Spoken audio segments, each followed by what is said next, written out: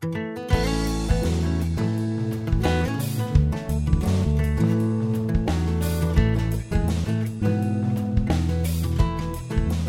everyone, it's Aunt Fernita. Today's story is called God is Number One. The memory verse is from Revelation chapter 4, verse 11.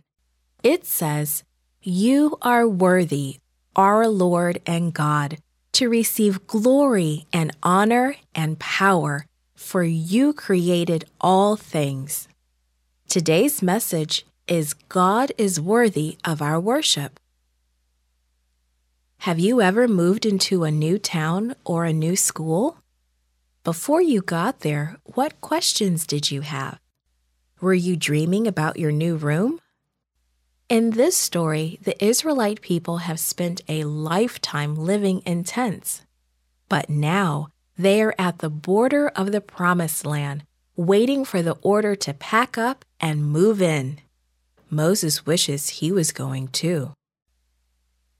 Moses stood there, tall and motionless. The early morning breeze began to play gently with the edges of his robe, but he didn't notice. His eyes were fastened on the camp, the huge camp of the children of Israel spread out on the plain. For 40 years, God had used Moses to lead these people. He had led them through all kinds of dangers. God had blessed Moses and performed wonderful miracles through him. The Red Sea had parted to let the people go across, and the waters had returned just in time to save them from the Egyptian army. Once, in anger, Moses used his rod to strike the rock, and pure drinking water had poured out. Moses regretted striking that rock. He knew that God had said that speaking would be enough. Because he disobeyed, Moses would not cross over into the new land. He must say goodbye to the people this side of the Jordan. At first, Moses pleaded with God, "O sovereign God, let me go over and see the good land." But God spoke plainly, "This is enough. Do not speak to me any more about this matter." Moses accepted what God wanted, and God made an offer to ease the old man's disappointment. "Go up to the top of Pisgah and look at the land," God said, "since you are not going to cross this Jordan."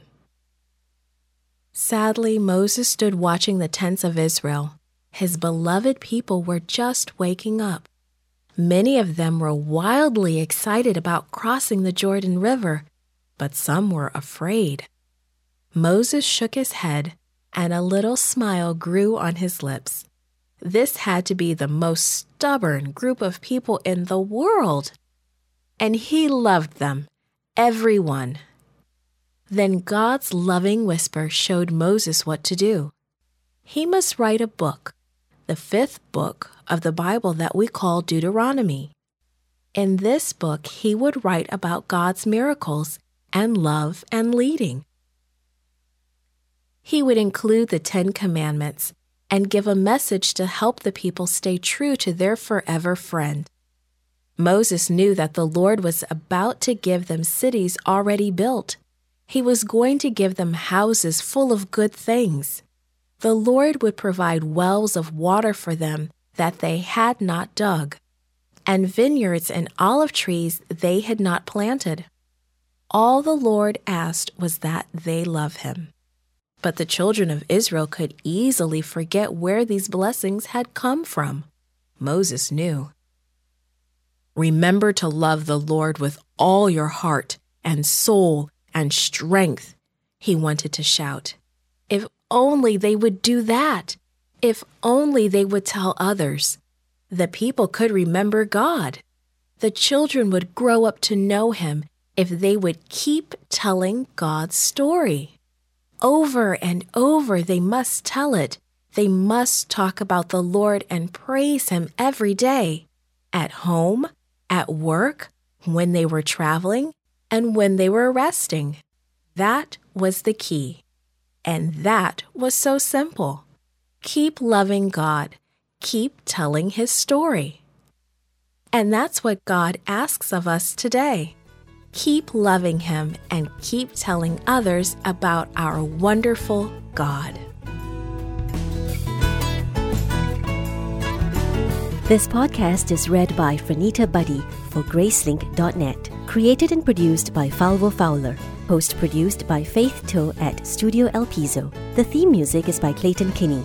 For more information, please visit Gracelink.net.